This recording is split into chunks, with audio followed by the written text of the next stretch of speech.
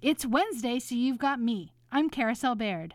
Hey, you can listen to me any day of the week. You can listen online at WORTFM.org, at the A Public Affair podcast, or on the WORT smartphone app. If you like what you hear, click the donate button and support community media. Your donation makes a huge difference.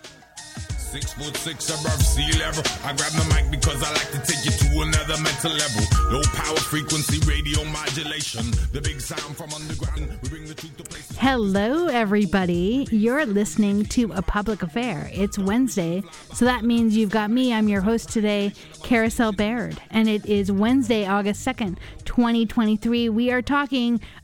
before I get to our topic, I want to remind you, you are listening to A Public Affair on volunteer-powered, listener-sponsored community radio, WORT 89.9 FM Madison.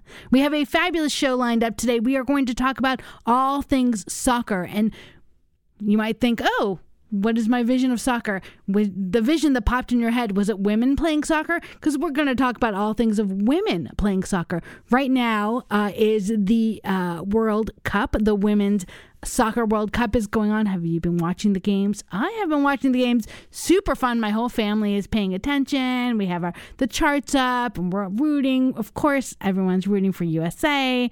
But we all have our sort of favorite teams. Everyone got excited about the woman playing in the hijab in my family. And then we sort of get excited when underdog teams play different. And my husband lived in Germany and we have some mixed feelings about how Germany's playing. Anyhow, is this happening at your house too? I hope it is, that you're watching the World Cup. Super exciting, super fun.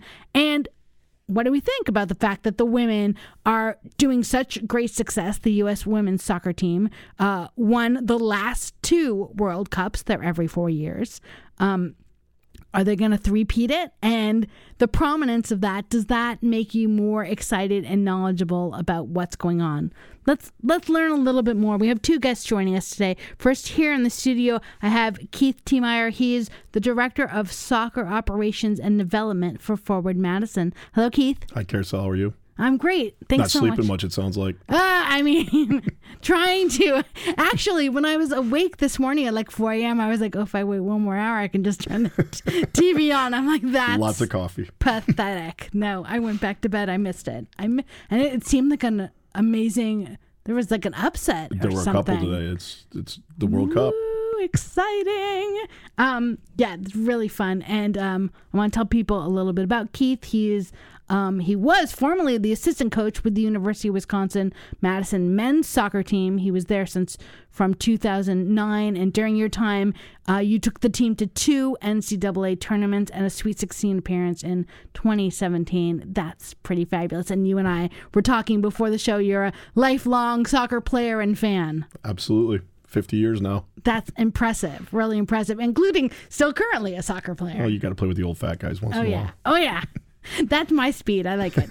And also joining us today, we have Anna Gorbich. She is a research assistant with the Tucker Center for Research on Girls and Women in Sports at the University of Minnesota, my alma mater. So yay, University of Minnesota. Hey, Anna, how you doing today? Hi, good. Thanks for having me. It's wonderful to have you. And I'll let people know a little bit more about Anna. She's a doctoral student pursuing her PhD in kinesiology, sports psychology at the University of Minnesota. And you're also, as we said, a research assistant with the Tucker Center. And your research interests revolve around the gendering of coach and sport leadership, gender identity and sport participation, and menstruation and sport. Really fabulous stuff. So, Anna, I'm going to have you kick us off a little bit. Big picture, how's the Women's World Cup going? And particularly, what's the perception of it here in the U.S.? Wow, that is a loaded question. No pun intended with kicking us off. This has truly been one of, if not the most exciting competitive World Cup tournaments that we've seen thus far. And competitive in that, obviously the U.S. women's national team, we expect dominance from them year after year. They've won, kind of double repeated, or have won the World Cup twice. People are expecting them to win it again this year. But I think what has surprised a lot of people and what has kind of opened people up to, especially in the U.S., to like this global world of women's soccer is the success from all these other teams. Obviously, the U.S.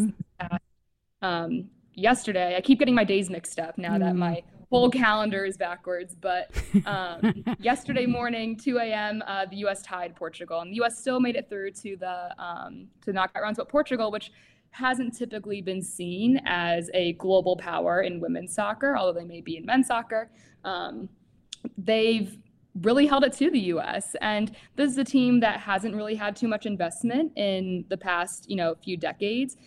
They performed well at the Women's Euro tournament last year and really caught the U.S. by surprise. And so the U.S. being, one of the narratives that we see a lot in the World Cup is, of course, equal pay, and the U.S. kind of leading the charge for battling for equity and resources.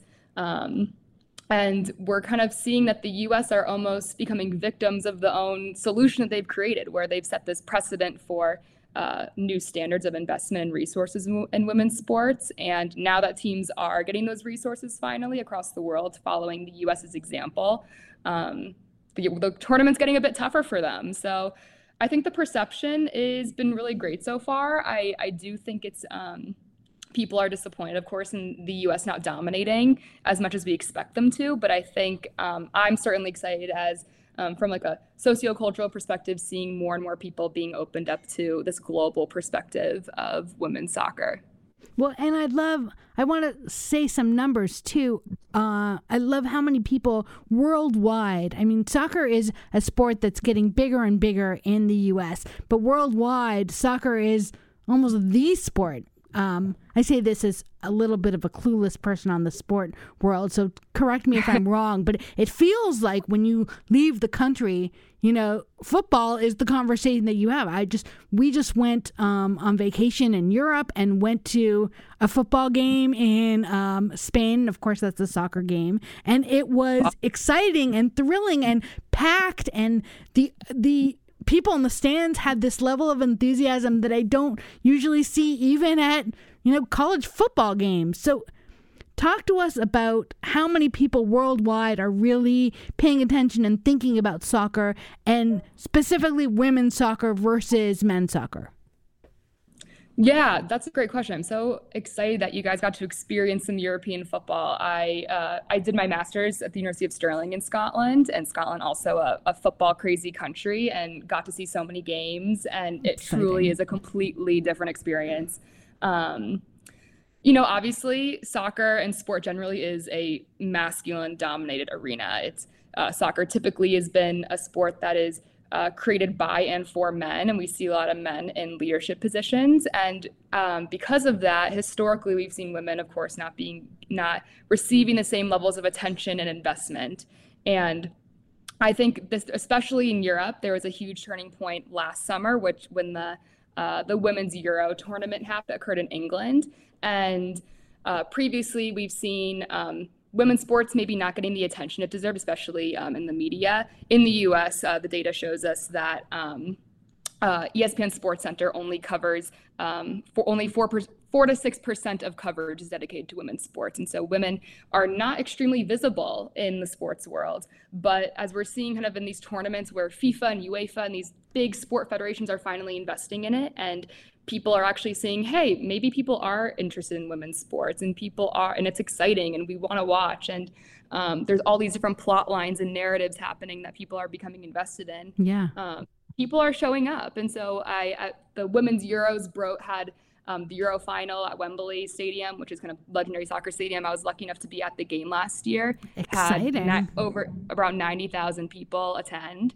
And I think especially from a European perspective, that really opened, that area's eyes of women's soccer is worth investing in. And the numbers, I think, especially given that the time zone differences are so difficult given the tournaments in New Zealand and Australia. Right. I don't know if they've come up with too many numbers yet, but we have seen really high viewership for the U.S. women's game. And it's really dispelling this narrative that, there's this common narrative that people aren't interested in women's sports, and so it's not worth investing in. But how can people be interested if they don't know that it's going on? And so I think we're finally seeing so much more visibility across the world, and especially given that so many more teams are becoming more successful. outside of kind of the global North powerhouses that we've typically seen, like Germany and Norway. But we're seeing, Jamaica make it through to the knockout stages for the first time today, South Africa making it through. So hopefully we'll see kind of a groundswell of people across the world paying attention to both women's football and men's football. And Keith, I want to pull you in here. What does it mean when we start seeing countries like Jamaica and South Africa that usually we haven't seen on the international level, just the rise of talent globally for soccer, women specifically, but I would think this translates to men and women's. I talk about, you mentioned Jamaica, and on a personal level, Lauren Donaldson is the coach of the team, is actually a former teammate of mine and a former coach of mine. He coaches at Real Colorado in Denver. Wow. I've known Lauren for 35 years. So I couldn't be more thrilled for him and for the Jamaican women qualifying for the second round. They tied Brazil last night. You guys were just alluding to the investment and the viewership and what that creates. And I really do believe the competitive level, the standard, even for a team like Portugal that the U.S. played the other night, that standard's increased because of the investment by clubs over in Europe. It's a different system. It doesn't have the university system like we do here in the States, where you go to your high school, you go to your club, you go to your university, you play for a club in the summertime, and there's all these wonderful facilities and coaching and all the sports science that goes with that, the strength and conditioning, the sports med, all that information and all that stuff is here in the States. It doesn't exist in Europe. You don't have the university system that has all these facilities. You have the club system. And to have 90,000 people at Wembley last year for the Euros, to have 80,000 people in the new camp watching Barcelona women play, that creates more competition. Than all these clubs feel like we have to invest in our women's programs. And so now the standard rises, right? And so Portugal's a beneficiary of that. The Spanish women are unbelievable and a fun team to watch, the way they play football. And it's the same in countries in Europe that are notoriously or famously big-time men's programs. So to see that investment, to see that competition then increase from each of those programs is fantastic. And that trickles down then to Jamaica. You have an American, he's Jamaican by birth, obviously played for the Jamaican national team, but you have an American coaching that team. So he played university soccer in the States. He's been coaching club soccer in the States. He's seen how other countries do this. He's brought that team here to the States more often, more regularly, and that's as simple as things like diet. It's things like regular training routines. It's facilities that they can train in Miami and in Florida, even in Denver, and the competition that they can achieve, because they're not getting that in Jamaica, right? So again, you have this better club system in Europe that's developed. You have this club system in the United States that's developed that includes professional teams, and then you have these coaches and these people that can bring those strategies to their small countries like Jamaica. And then at some point, it perhaps will trickle down, and this will be something that you can see in Jamaica, because they're seeing the success of what happens when you have more infrastructure to support your team. You certainly hope so. It's interesting because on the men's side, Major League Soccer, the top level here in the United States, has brought in so many Central and South American players, and smaller countries in North America brought that to our league. And it's funny how difficult now it is for the U.S. men to qualify for a World Cup, because we've made all those countries better by having a high standard in Major League Soccer, our own domestic league. And that's part of what we're seeing. And Anna, you were alluding to that. So Anna, talk to us about the importance of women in leadership, that when women lead, not just the teams, but behind the teams and the infrastructure, the conversations at the World Cup organizations throughout all these countries, what a difference that makes. Yeah, I love that you asked this question, because here at the Tucker Center, we really specialize in this question of why are women not in sport leadership positions? Why are women not in coaching? And I'll do a quick plug that we just released. We do an annual report called the Women in College Coaching Report Card. Great. And we just released it yesterday. So in this report card, we track the rate of women coaching NCAA Division I women's sports teams. And so historically, before Title IX, and I was thinking of Title IX in your answer, Keith, about kind of the difference in soccer culture women's soccer culture between the U.S. and other countries, but we can talk about it later on. I digress. And so it's all good. Before Title IX, we had about 90% of women's sports teams were coached by women. Title IX happens. Finally, we're seeing way more investment in women's sports at the educational level. These positions become more lucrative, they become paid and more powerful. And men start taking over those positions. And that's because, like I mentioned earlier, sport is a completely male-dominated arena. Men are viewed stereotypically as kind of the owners of the sports space historically. And so they're viewed as the people that stereotypically are the more agentic, the more people that are more deserving of sport leadership positions. So that number of the rate of women coaches coaching women's sports plunged to lower than 40% in kind of after the 1970s, and when teams started becoming more integrated into the NCAA system. And so what we're hoping to do with our report card is track year by year the rate of women coaches as almost a tool for advocacy, for saying women coaches matter, and they matter for so many reasons, but particularly in that same gender role models matter for athletes. When we have women leaders in sports, women athletes are able to relate to their experiences. They're able to feel more seen and recognized in their sporting roles. We're able to challenge preconceptions and stereotypes of what it means to be a leader and what it means to be a person in sport, and kind of begin to destabilize that masculine dominance in the sport world.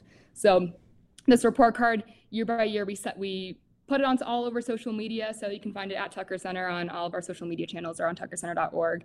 And fantastic. We use it to as a kind of hold institutions accountable for their decision making and hiring practices, and going, hey, school XYZ, you have 20% of your women's teams coached by women. Maybe you want to do something about that. Well, and that's pretty fascinating that it was, when it was, oh, look at the women and girls, they're playing sports. Yeah. Women, go help your women play those cute little sports. But then when it got serious after Title IX, when it was sort of forced, that maybe people at that moment didn't take it seriously, but they were forced, at least on paper, to economically take it as serious as their male sport counterparts. All of a sudden, then they said, oh, well, if this is going to make a lot of money or this is going to cost us a lot of money, we better get the best of the best, bring in the men. How fascinating. I hadn't even thought about that. And what kind of progress have we seen since the 1970s then in getting us back to acknowledging that women deserve high pay for challenging jobs that they are capable of doing? Yeah, so from our data, and unfortunately, I don't know specific global data. There's kind of a huge data gap in kind of understanding the landscape of this globally, but in NCAA Division I institutions. So for a while, we had this period of kind of stagnation where for about 10 years, the number hovered around 40%, where 40% of women's sports teams were coached by women. So a couple years ago, we creeped up to 42%, and our most recent report card actually jumped a huge amount for us in the research world. It jumped about 2%-ish, and now we're at 46%, which is really great progress. I know it seems like, small potatoes, but for us, that's a huge number. And I think especially the visibility of women's professional sports, especially at the events like the World Cup, where we're seeing powerful women coaches like Serena Wiegman at the England women's national team, who's super successful, I think are helping to destigmatize this, this issue of gender in sport leadership and equity. So yeah, I think I don't know at the top of my head about the numbers about the World Cup of how many coaches are coached by men versus women. But soccer is typically a sport that's more male dominated. But Jill Ellis has been super successful with the U.S. women's national team, winning the past 2 World Cups with them. And it's really exciting to kind of see at the highest levels of elite sport, women's leaders being really successful and helping to kind of trickle down some change at the collegiate level, and then hopefully even at recreational levels, which is where the majority of athletes play in, to show women, no matter your background experience, you can coach and you're welcomed in coaching and you're going to make a difference, because girls drop out of sport at higher rates than boys do, especially kind of at adolescent age. And women role models in leadership positions are really key players for helping to keep more girls in sport. We're talking right now about the Women's World Cup. If you want to join the conversation, we would love to hear from you. The phone number is area code 608-256-2001, extension 9. We have Jay Engineering and Shally and, I don't know where Shally is, but Jade's in the studio with Jade, and they are ready to take your calls. They'll patch you through if you want to join us on the air, or of course you can pass a message on to them, and we're happy to relay your question to our guests. Any way you want to join the conversation sounds good to us. Just give us a call at area code 608-256-2001, extension 9. I know. As Anna was saying all of that, Keith and I are sitting here nodding in the studio. I'm listening. Keith is nodding along. Keith, have you seen more attention when it comes to publicity and media and sponsorships and an acknowledgement of the role that women play in women athletes, women's soccer, getting to the level that we see in male soccer and male sports? I think it's certainly getting closer, particularly here in the U.S. I think you just look at the advertisements that are on television right now. Obviously, the Women's World Cup's going on, so the advertisements are driving towards that. But you have Patrick Mahomes, the quarterback from the Kansas City Chiefs, doing a Subway commercial with, is it Julie Ertz maybe, or I think it is. Someone from the team. Yeah, one of the women's players. And that's awesome and fantastic. I think it's that's obviously a step, isn't it? And it's interesting, the conversation we were just having about coaches, and one of the things I've always believed about players, and I believe about people in any occupation, is that you have to live experiences to learn them. And there's certainly a huge gap in what those experiences are for women players that didn't have a professional league for so long, didn't have the opportunity to continue playing. There's a massive gap in what happens when a woman decides she wants to coach professionally. And we have to stopgap that sometimes. And so maybe a collegiate position is the right place to go for a female coach. But then you have to have administrators who are willing to live and learn with some of that too. You can't just say, well, we're putting you in this position, and by the way, you need to win games, you need to not have parent issues, and you need to not have NCAA violations and things like that. And once you do, see you later, you're out. You have to have some time period in there, some time for that participant in that coaching role to learn about their profession and to develop in that profession. I'm not sure that always happens either. No, and so not only do we not public's not hire very them, forgiving. No, so not only do we not hire somebody sometimes, but then we're not patient with that person either in that role to really learn their craft and to develop their craft. And I'm disappointed. I guess Anna said it. I guess it's progress that there's a 6% increase. I'm disappointed that it's not more than 46% of coaches are female. But I also think there needs to be a certain amount of patience to develop that. I look at the U.S. national team, and 3 of our last 6 coaches have been female, which is awesome.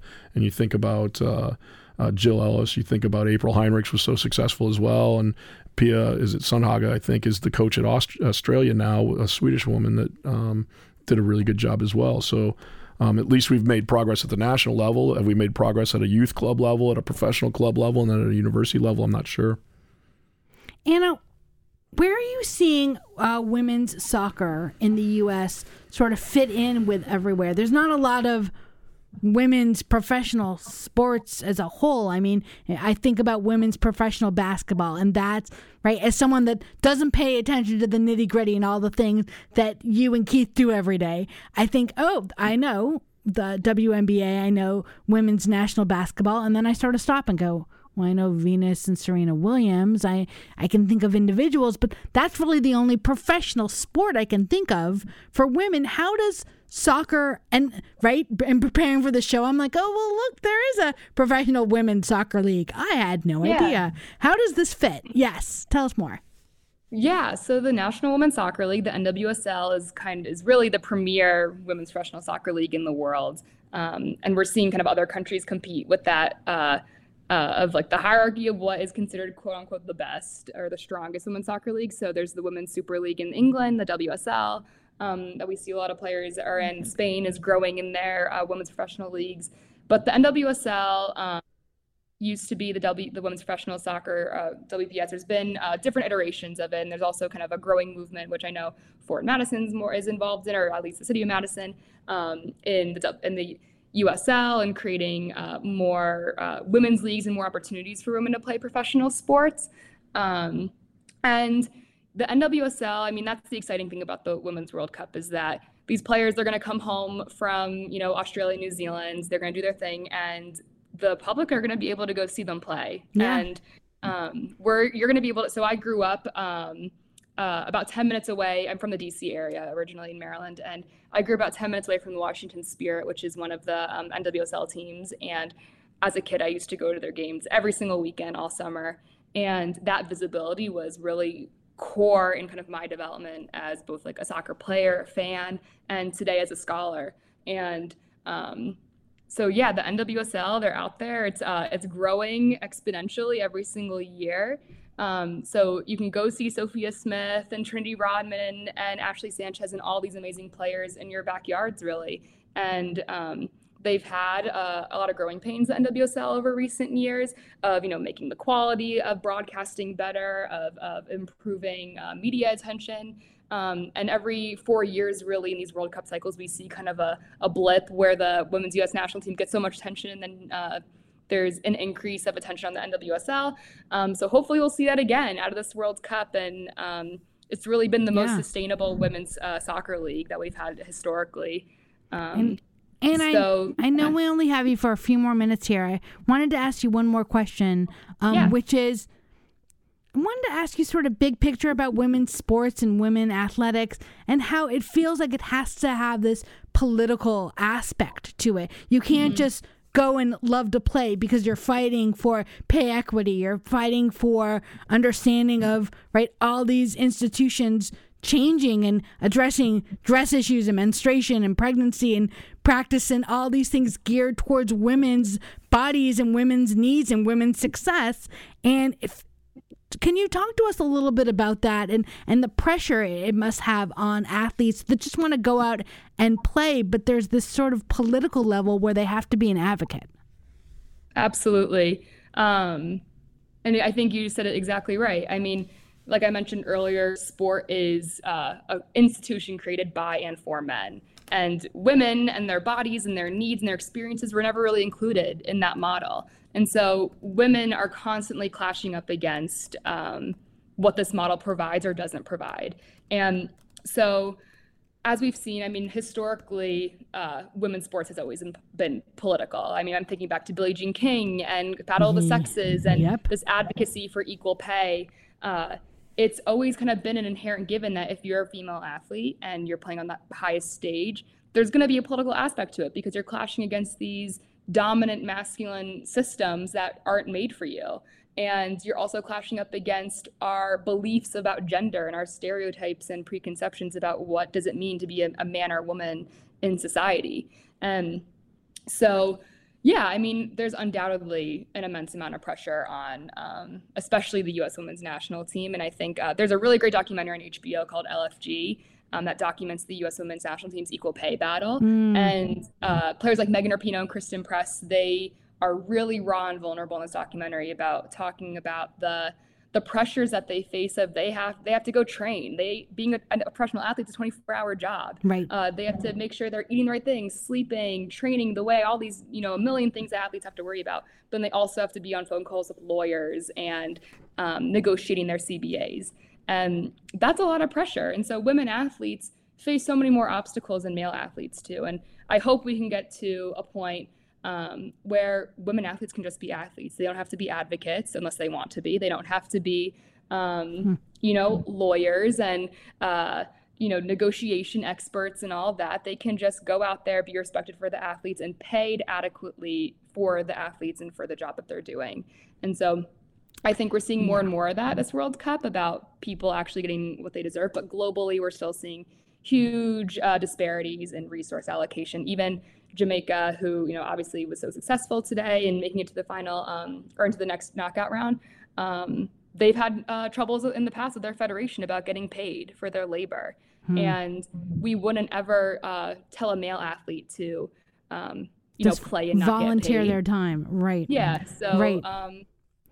So I think hopefully one day, and there's more progress to be made, of course, we can keep that standard for all athletes, not just male athletes. Well, Anna, it's been amazing talking with you again.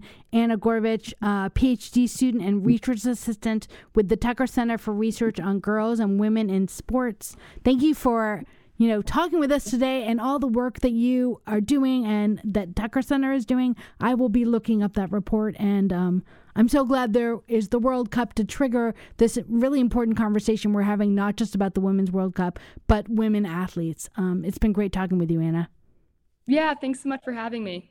And I want to, what do I want to say? I want to remind everyone you are listening to A Public Affair on WORT 89.9 FM Madison. If you want to join the conversation, we would love to hear from you. Area code 608-256-2001, extension 9. And Keith, we sort of buried the lead a little bit because this conversation has been about the Women's World Cup, but I want to sort of segue a little into the amazing thing that's happening here in Madison, which is Madison is going to get a professional women's soccer team. Can't wait.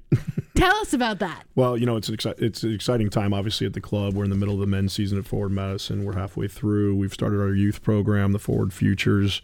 But the announcement that probably trumps all those things is that we're going to have a women's pro team here in the next couple of years here. And you kind of alluded to it. You talked about the WNBA and your own knowledge that existed. And did you really know that the NWSL existed, or that USL, our league, has a women's league? And one of the interesting things that comes from Connor Kaloya and Vern Stenman, our ownership, there's no professional women's sports franchises in the state of Wisconsin in any sport. And I know that there's been a recent announcement about volleyball as well.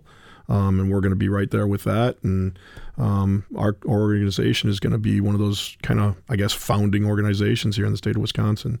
United Soccer League is our league. They're hoping that league will be a first division to match NWSL, and there'll be a franchise here in Madison hopefully in the next couple of years. There are some things that need to happen in order for that to occur. U.S. Soccer, our governing body, has some demands on facilities and staffing and other policies that have to be in existence in order for you to have a first division, top division professional league, male or female. So USL is working with each of their potential franchises on how that'll shape up. And we do need to do some work at Breeze Stevens in order, from a seating capacity, from permanent structures for suites and hospitality areas, to locker rooms, to office space, things like that. And so there's a lot of different discussions that need to happen with local, city, county, state, and federal governments, because it is a historical building and a facility, and it's a neat facility. Breeze Stevens. Yes, it is. And so there's a lot of different aspects that have to occur. You can't just say, hey, we're ready to pay the money and get into the league and let's start next year. There's a lot of other things that have to happen, but we're certainly excited about that process. Do we need different infrastructure? So right now we have Forward Madison, the men's league, plays there, and we were talking before the show how fabulous it is to go. I as a complete sports clueless person, slightly remembering that I played soccer as a, elementary schooler and was horrible at it. I believe I was forward and scored one goal. It's one more than a lot of people. Yeah, well, not when you spend 2 years as forward, but I don't think that speaks very well for our team. But there you go. But what a joy. It's so much just fun and excitement and camaraderie and community and all this great stuff to go to the game. So we have this infrastructure. What different things do we need to be a successful city with a women's team? So you're right about the fans, and you're right about the environment that happens at the men's games. Our fans are fantastic, and I don't know if it's something cultural here, that something about our sport, that it's maybe a bit of a counterculture sport. It's not the NFL, it's not the NBA, things like that, that Major League Baseball that somebody's dad watched or whatever. And so it's something new and exciting. It's worldwide. Yes. So there is something from that standpoint. There's something about just being outside in Wisconsin right in the summertime. And maybe that's why we have so many fans. But I do think there's a lot of soccer fans, and they're so excited about this announcement about the women's program. When you get to specific discussions about what has to happen, again, there's facility enhancements that have to occur. We need a new field. The turf is tough, and it needs to be enhanced and better. Just because you put an artificial surface in doesn't mean it lasts for life. Gotcha. Those fields usually last about 10 years. They get harder and harder and more compressed no matter how much work you do on them. So we need a new surface first and foremost. We do need other facility enhancements. Again, things like office space. We moved into the offices in Breeze from Forward Madison staff this past year. We're 1 year into it, and we're busting at the seams already. We had interns in the office all summer long, and they're sitting at picnic tables and things like that. And so we're already busting at the seams. To have another franchise there, we need to enhance the office space. Obviously, we have a team playing there that uses one locker room. Visiting teams use another locker room downstairs in the old building that are cinder block rooms. They're not the nicest, but they're very serviceable.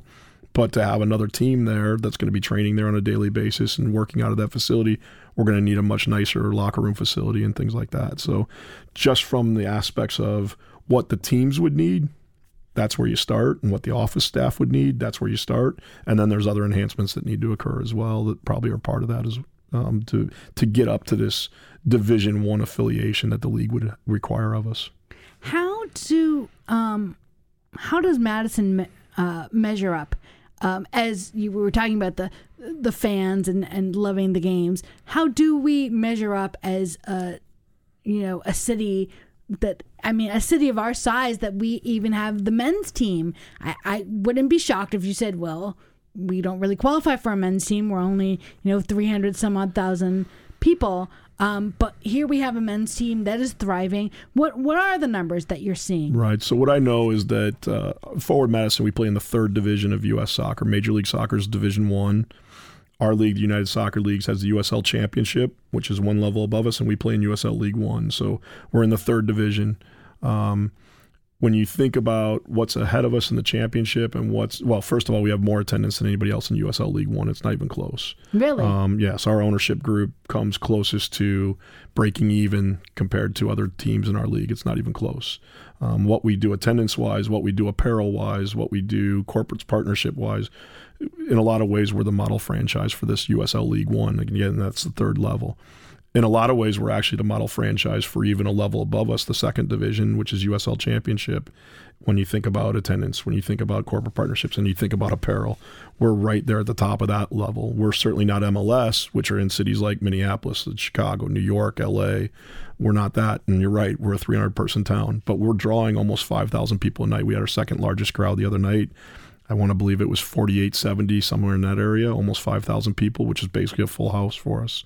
It's huge. And it's massive. It's again, you talked about it, you and I talked about it before the show, how energetic it is in the stadium, how passionate people are about being outside, about maybe it's drinking a beer, about watching soccer, how cool that is. And they're wearing the jerseys. I spoke to earlier in the weekend, we actually hosted the high school boys and girls all-state games on Saturday as well. And fun. I went and spoke to the athletes and the coaches on Friday afternoon when they had their practice. And I always say I'd never thought there'd be a day in my lifetime that the 4-year-old kid would wear an international soccer jersey, but so would the 65-year-old guy. And I also didn't know they made him in XXL, and there's no way that guy ever played our sport. But it's pretty neat that it's a style thing, too, not Even just a fandom thing. There you go. We all can. And that's the thing about our sport. It's for everybody, by the way. It doesn't matter how big, tall, short, fast, speed, slow, whatever you are, you can play our sport. And you touched a little bit about the different tiers for the men's team and the women's team that's coming, and maybe in 2025 is 2025 or 2026. There's less women's teams out there, so therefore, it seems to be the women's team that comes is going to be of a higher tier. Or how does that work? Do we even think it might be more competitive in the sense that there's not as many places for these women to go, so they're all going to be fighting to be on this team? That's certainly the competition. You hope that's the case, right? And NWSL is the current professional league that exists in the United States, and that's technically a 1st division league based on U.S. soccer standards.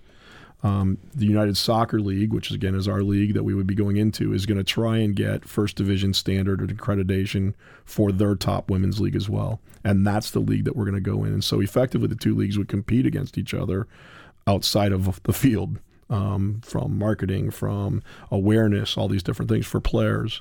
And so again, that's the reason why you have to enhance the stadium, because U.S. soccer puts these demands on facilities, on the administration of the league, the administration of the team. USL, United Soccer Leagues, has decided that's the approach they want. And in Madison, town of 300,000 people, we've decided that's what we want to do as well. One of the big differences is, and one of the exciting things in one breath is, to get a franchise in NWSL right now, that's going for about $55 million. And that's a pretty big barrier to entry in a town of 300,000 people with a stadium capacity of 5,000. USL, that barrier to entry, that initial investment just to get a franchise is obviously going to be significantly lower than that. That's where Madison fits in. That's where this league fits in, and still can be a first division league, hopefully. And is Madison one of the smallest cities that it's going to be hosting a future women USL team? The answer is yes, with a couple caveats to that, and that is that you have this USL championship that already exists on the men's side, and you have this USL League One, which we're a part of with Forward Madison, that already exists. And it's those franchises, it's those organizations that are looking to put teams into this new league. Gotcha. So you could have more like-kind cities. In our league currently, on the men's side, we have Omaha, we have Charlotte that are bigger markets. We have Raleigh-Durham, which is a larger market. But we also have Chattanooga and Knoxville and Lexington and cities like that. Fresno, California, Spokane's coming in. Madison fits right in. We kind of fit there somewhere, somehow, until it's time to book the travel, right? But and this women's league would have similar ownership groups in similar cities that already have these franchises. We have a question. Eric passed on a question to our team. He asks, when male coaches coach women's teams, are they pinholed into only coaching women's teams? Do they become women coaches? Or are there coaches that go from women's games to men's games and maybe vice versa? Just sort of want to get your whole big picture. That's a great question. There's a lot there, isn't there? Well, when you're starting to, form the leadership of this future women's team, is there hesitation from people, or do they see it as the launching ground to success as a male team? Where does it fit in the hierarchy? I think particular to here at Forward Madison, I know that our ownership group has addressed that the general manager and the head coach would be females. And you think about where you would find those candidates from, the pool of candidates. They could be international. They could be from the professional ranks already here in the United States, because there are some females that are coaching at that level. And then obviously there's a fair number of women coaches in the NCAA, and we have a great one here in Madison with Paula Wilkins at UW. But there's a lot of women out there that they're really doing a fantastic job coaching their teams. So that's where I think our pool of candidates would come from. It's an interesting question and a much deeper discussion, maybe more for Anna, to be honest with you, when we were talking earlier about women coaches, men coaches. I know on a personal level, I made a decision when I left college, when I stopped playing at a higher level, knew I wanted to get into coaching. I made a conscious decision. I did coach females for a while. I coached at the high school level. I coached at the club level. But I made a conscious decision to move forward on the men's side through the university system as a coach. I do have friends of mine that stayed on the women's side. I do have friends of mine that stayed on the men's side.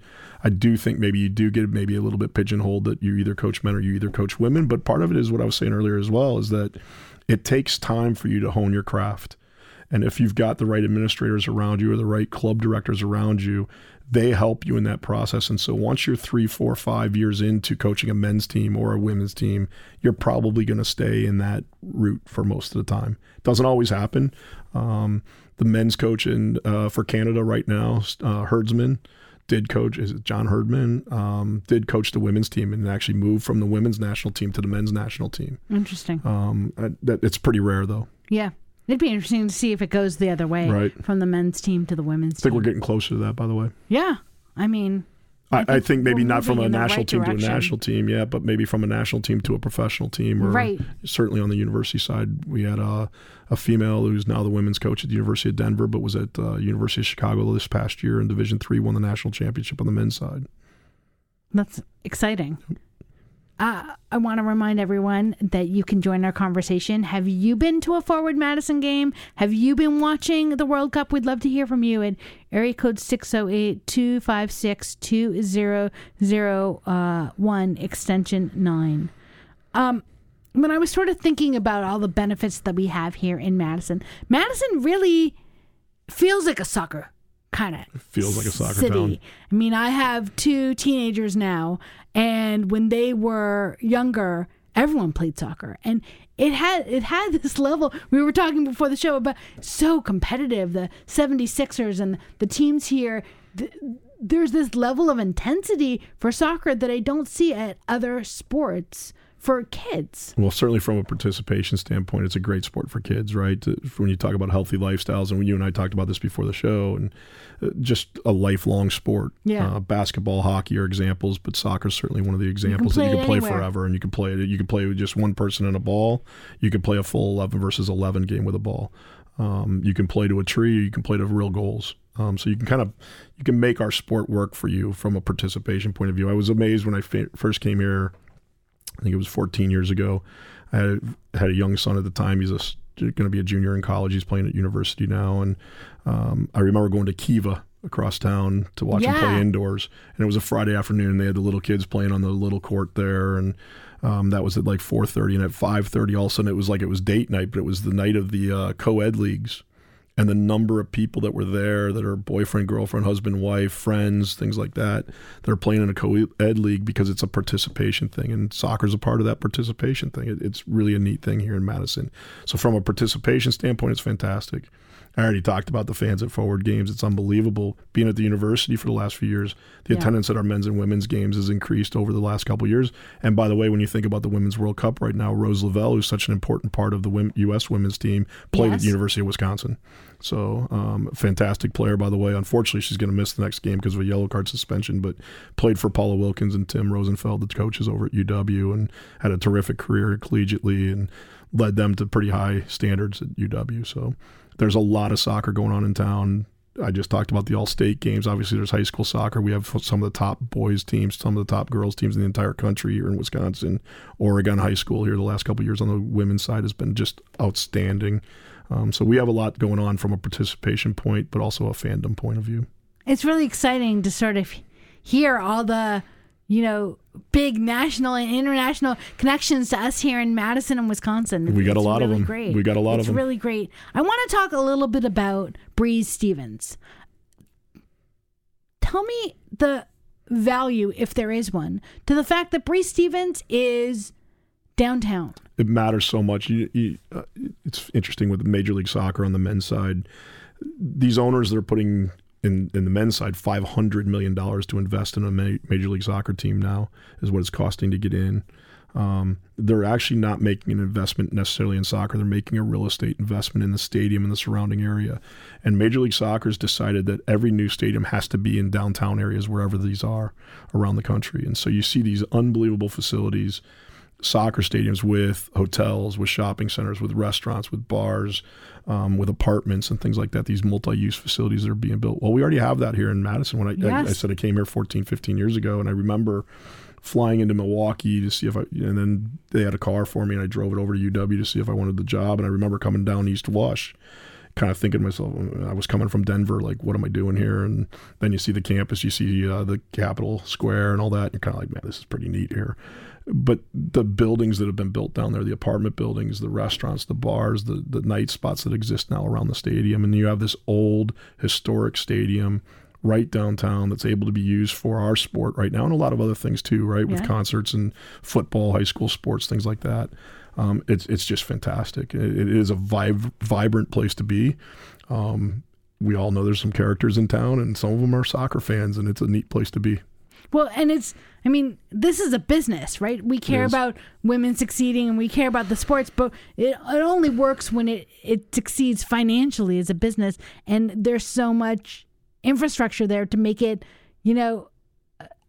an event. I'm trying to think of the right word. When we went to the Forward game, right? We also go out to dinner. We also do all these things, and it's part of sort of a night out on the town. Not just we're going to the Forward game. It's we're going out tonight in Madison and all of these things. And you can walk and you can ride a bike. Yeah. You can do both of those things. We have a bike. We'll store your bike for you during the game. I talk about this a lot with Big Top Sports Entertainment, which is kind of our parent company. We have Forward Madison and the Madison Mallards. And with Connor and Vern, I talk about it all the time, that these guys are a quality of life organization for our city, for our county, and for this region of Wisconsin. And when you think about the baseball games at Warner Park with the Mallards, I don't even know how many there are a year. It seems like they're playing every night.